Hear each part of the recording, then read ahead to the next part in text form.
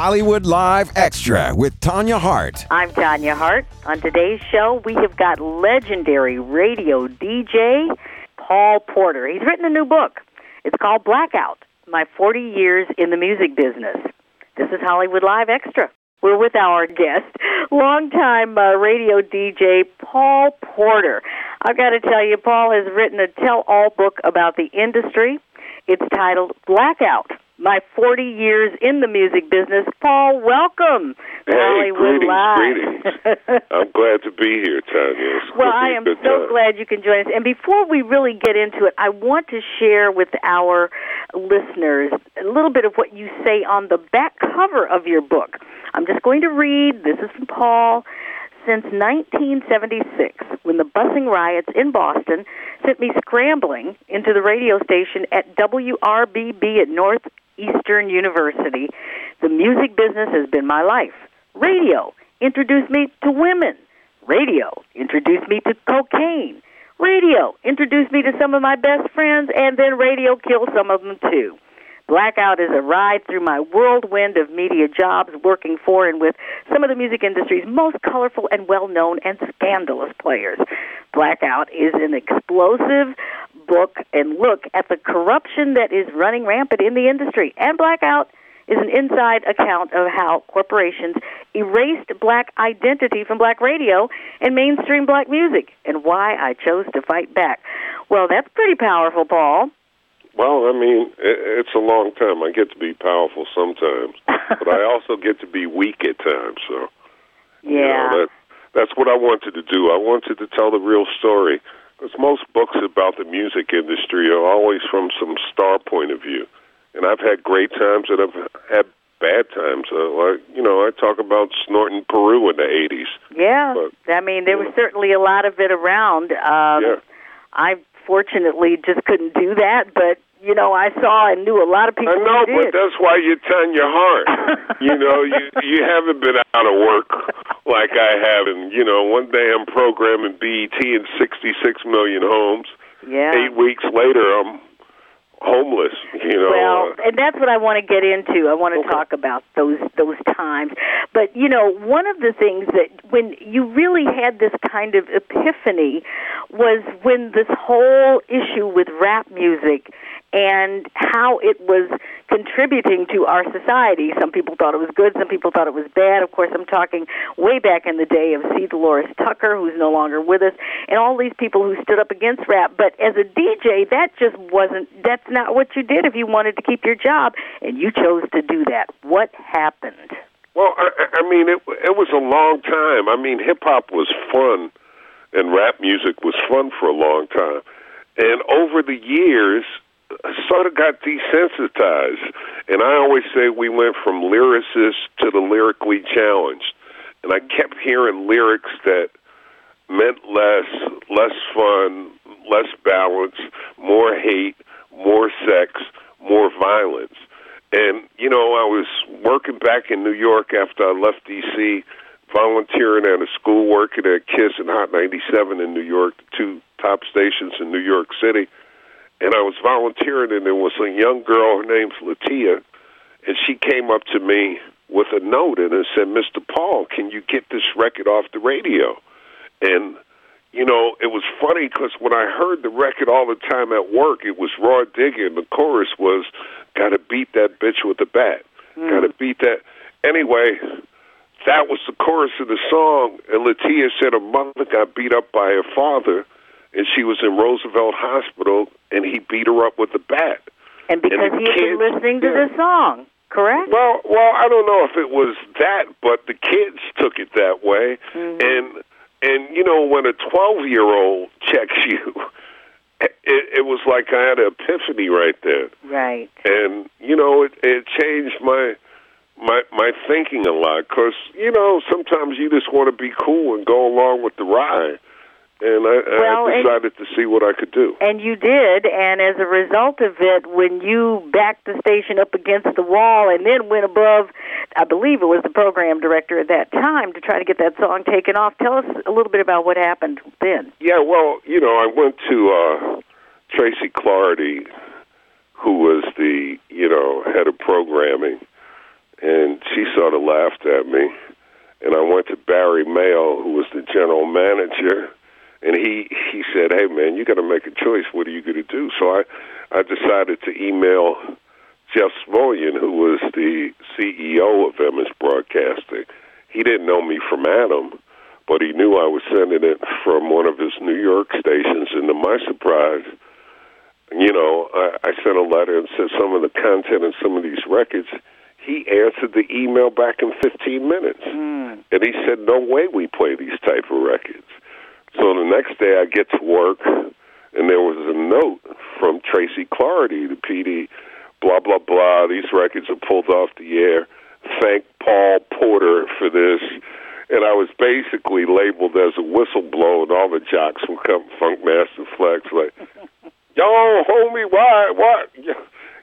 Some people agree with me, but they also were quiet. Right. And I almost got in a fight with Envy, and, I'm like, yo, this is because I'm sensitive. Like, we used to edit records out, or day part records after 10 p.m. that had certain content. Right. And that, that stopped happening. Well, as a result of what you did, though, and I have to give you credit, it really did change the way. I mean, that was when they start putting advisory warnings actually on the rap labels. It was around the same time. And I know you had something to do with it, but I know that you also really suffered as a result of that. That was it for me in radio. Yeah, I mean, that was, once you get labeled like that, but somehow you kept going. You went into TV, and I know you call out Donnie Simpson, you call out Kathy Hughes, and a whole bunch of other people, and we're going to talk about that right now. Just want our listeners to know that you are listening to Hollywood Live with Tanya Hart Extra. And our guest today is Paul Porter, who is a longtime radio industry guy, and now he is an author. He has a new book out. It's called Blackout, My 40 Years in the Music Business. Paul, when we were first starting out, you talked about how you had actually been homeless at one point. What happened? You're making all this money. You're a really popular DJ back when DJs were really, when they mattered on radio. Yeah. And like you said, it introduced you to a whole new world because you were rolling with Donnie Simpson and all the folks, the BET days, had a lot of money. But then what happened? Working for NBC in the 80s was like nothing better. I know. I worked for them in the 80s. You're right. Yeah. 6 weeks vacation, board ops. I had a television show, 24 years old in Washington, D.C., making $150,000. You're doing well. And, when it came to an end, I thought I was going to be at this station forever. And, it got sold. And I started, got a great severance check.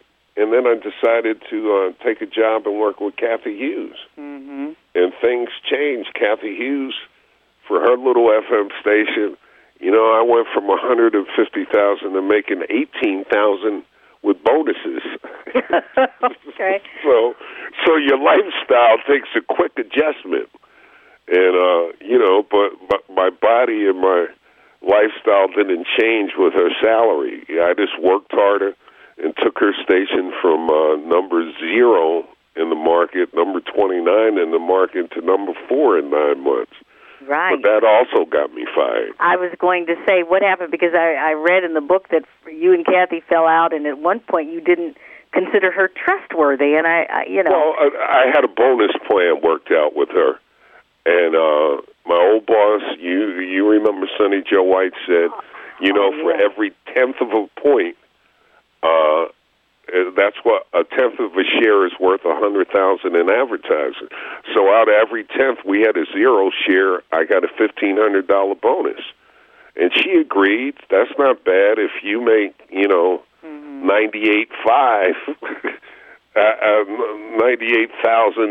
$500, and I make $15,000. That's pretty good. Yeah. But she didn't know we would go from a 0 to 4.6 in 9 months. So she was more mad, not thinking of the upside. Like her station went from making $200,000 a year to 4.6. Wow. So she took it out on me, $4.6 million.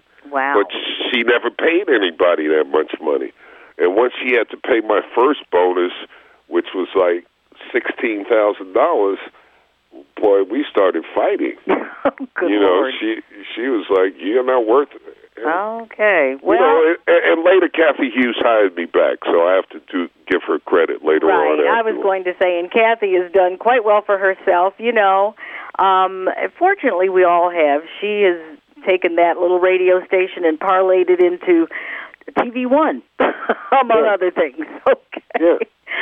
Good for her. But let's go back to the whole idea of when you were homeless, and this business does breed. We hear about so many people on drugs, and I think what people don't understand is sometimes, and I'm not being an advocate of hard drugs, but sometimes you got to do something to even stay awake. Oh, look, when I got fired from Kathy Hughes Station, imagine, in 9 months you take a little radio station in the trailer on 8th Street from number 29 to number 4 in the market, probably the most competitive market in America with 4 urban FMs. I go away for Christmas with my girl and to Paris, and instead of taking a long vacation, I took a 6-day vacation. I come back, I get in my car at Dulles Airport, I call the Jock Bob Thomas on the air, and he says, "Hey, man, they fired you." And I was in shock. I was on vacation. I said, "Fired?" Well, they always do that, when you're on vacation. I know, but that's how that works. But they always don't fire you when you take a station from nothing to That's true. top 4. Normally I was thinking I was going to get a big contract, but it didn't work out that way. And after that, I was depressed. I was hurt because I built that station from the ground up. And that's when I started going on my Alexa Gente. Right. Binging in my apartment in my house, matter of fact. Yeah, binging in my house in Silver Spring for a couple of months. Yeah. Because it hurt. Yeah, no, it really does. I mean, people, like I said, it's hard for folks to understand what it takes to last in this business. But you managed to do that, and now you're talking about it. And I have to ask you, though, if we look at music today, and we look at radio today, one of the things that you talk about in the book is how black music and black radio almost really doesn't exist, and we know that to be true, as certainly as we knew it back in the day. And I want to get into that in just a few moments, but just letting everybody know that right now you're listening to Hollywood Live with Tanya Hart. It's extra. It's our podcast. And our guest today, of course, is the one and only Paul Porter. He has written a book. It's called Blackout, My 40 Years in the Music Business. And, I love it, Paul, because you still have that voice, darling. That great radio voice. Back to what we were about to talk about, the music industry itself. Where are we today? And we all know how hard it is in this business to keep sales going, and if you're a black-owned business, and that's for anything.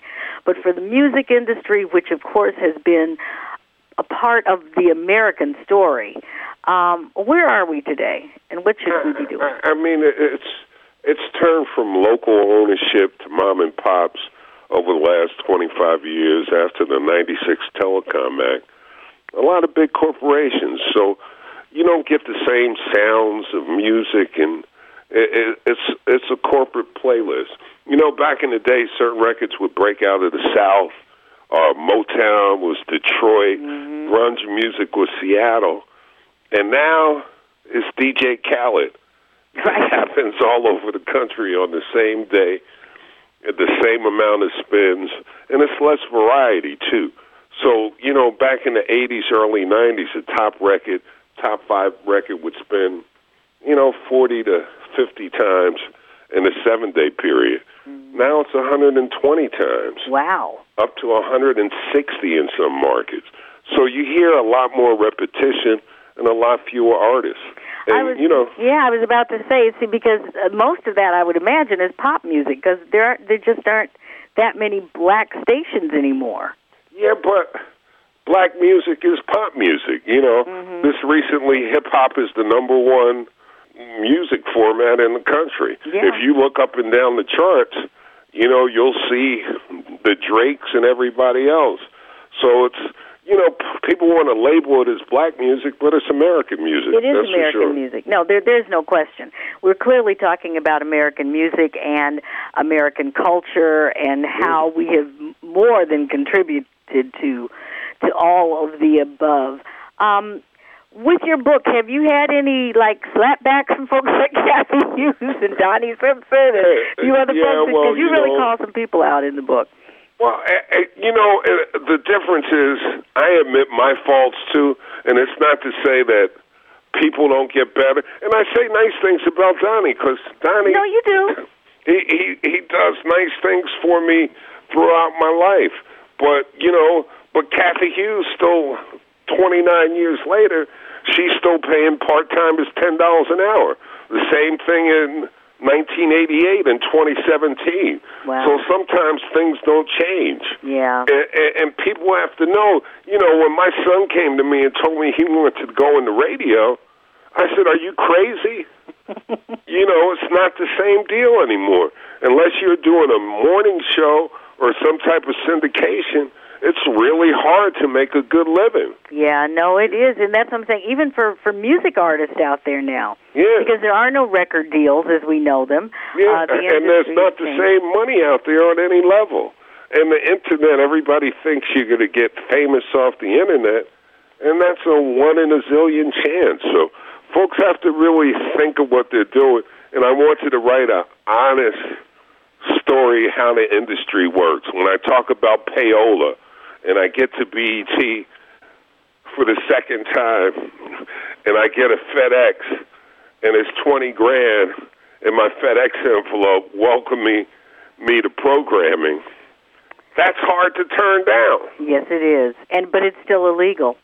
Yeah. It is. But, we know that everybody, well, not everybody, but we know that people in the industry still do that, because at the end of the day, that is still how you get That's the American way, Tanya. It's the American way. Wow, Paul, we truly appreciate you and the contributions you have made to American music and American radio over the years. Your book is called Blackout, My 40 Years in the Music Industry. I want to thank you so much. And I want to tell all the listeners out there, don't forget to subscribe on iTunes, Google Play, SoundCloud, Stitcher, or any other podcast directory. And if you like what you hear, leave us a 5-star review. I'm Tanya Hart. You're listening to AURN.com. Hollywood Live Extra, a product of American Urban Radio Networks.